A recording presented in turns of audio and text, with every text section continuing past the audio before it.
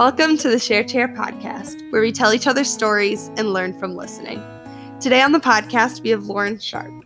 She talks about learning confidence, her outlook on learning, and advice for others to put themselves out there.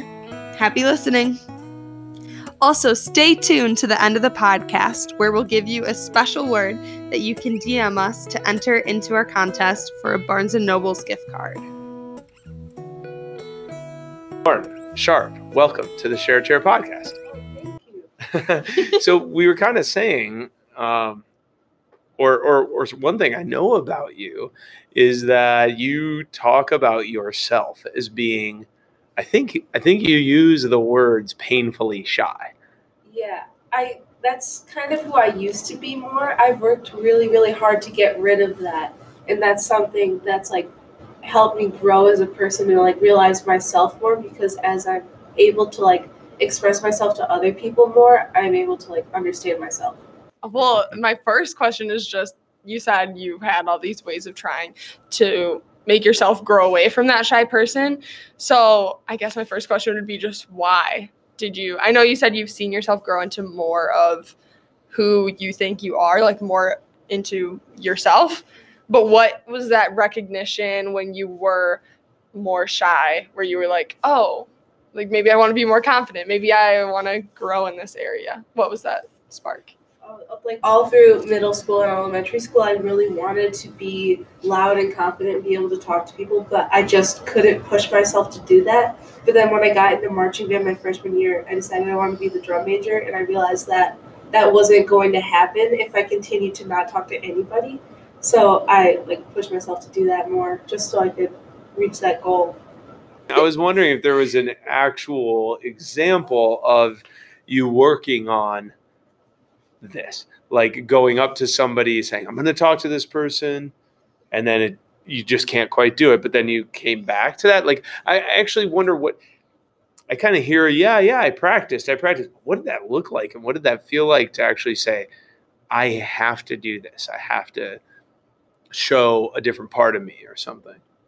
I remember in geometry class, we did this thing where we worked with partners, and my partner was Lewis Addison, and I had never talked to him before, maybe once or twice, and I asked him how his audition went for band, and he's like, let's not talk about that.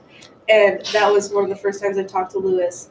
And then I went to honors band with him, and I made efforts to talk to all the people there, and then now we're best friends.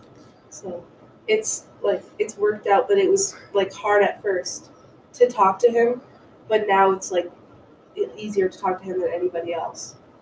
So the effort's paid off, Yes. Just going and talking to people. And I know that's a really specific example of how it's paid off, but I've also seen it pay off in other ways. You said freshman year you decided you were going to become drum major. Yeah. And then, just tell us what happened from there. You auditioned and you became, and then how was the confidence journey from there?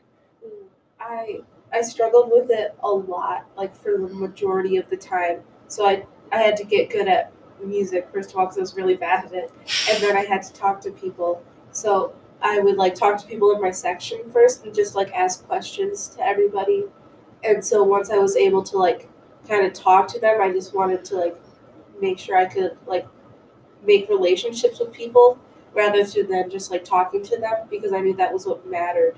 And that's kind of what I struggled with, was forming friendships with people who I wasn't sure if I could talk to them. But I've discovered from just talking to people and seeing their reactions that you can talk to anybody and they'll be willing to talk to you. It's just sometimes that they're feeling the same way as you are, where you feel you can't talk to them. So there's always going to be one person that pushes that, and then you can talk to anybody and be their friend. That's an interesting concept, just thinking you see someone, you can talk to them, you can be friends with whoever you want. I've seen you do as a drum major, you make relationships with everybody that's there. You just go and talk to people and people talk back to you, and that in a good way. And I think that's really cool that you see the outlook that anybody could be your friend if you try, if you talk to them.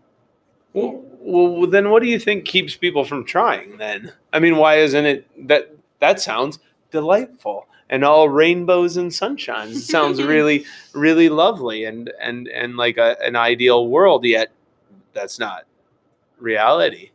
Yeah. What do you think? I've been thinking about this a lot, and like since freshman year, I've been wondering like why it's so hard. I discovered why like last week, and I think it's because like we're afraid of being different. Like even if you're not like consciously worrying about being different than other people, it's still something that's in the back of your mind all the time. So if you go up to talk to somebody, like I always felt like I was like they didn't want me there, so I didn't want to stand out by being the one that like pushed themselves into conversations. But now I realize that like it's I think it's cool when people like show themselves to other people in their best way and just be their truest self. And I appreciate that. Like even if we are not the same or if I don't really agree with them, I still appreciate that they're being like really like honest with themselves and confident in who they are. So I realized that if I'm confident in myself, then other people will like accept that even if they don't like me. Have you put yourself in like new situations? I wonder about the future of this.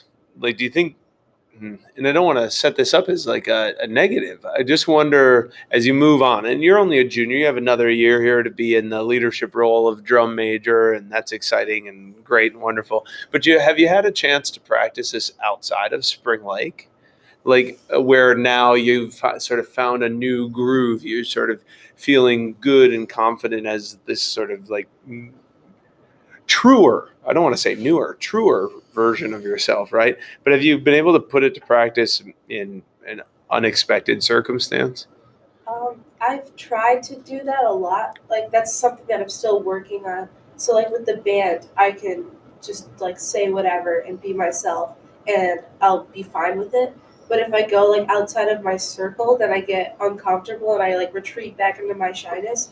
So I'm still working on like being confident with other people, but it's like it always gets easier if you like practice it in like small amounts. Just keep spreading it. Mm-hmm. Yeah. What do you, how are classes? How's your work? I know you're in the IB, and I think that if our conversations are right, I was wondering, Lauren, about your IB studies, and I think you said it's pretty stressful, if you're being honest, keeping you up at night and some of that stuff, right? It's really stressful because there's like so much work being thrown at you that you're not used to. But I think that it's become easier, not like in the workload, but dealing with the workload.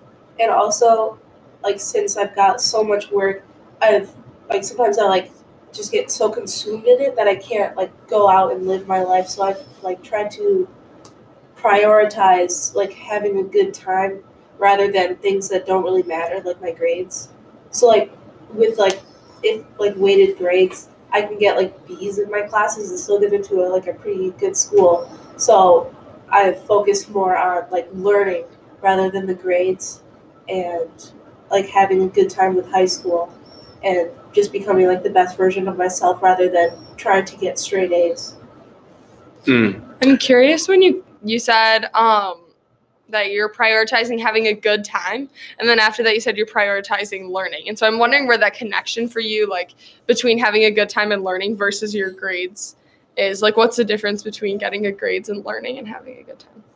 I think when I say like having a good time, I mean like being the best version of myself, not like going out and like partying. I like to I want to absorb information and like understand the world around me, but I don't want to just go to school so I can get a grade and get a diploma. I want to be a better version of myself. So I'm here to learn, not to get grades. That's what I've like picked up from this.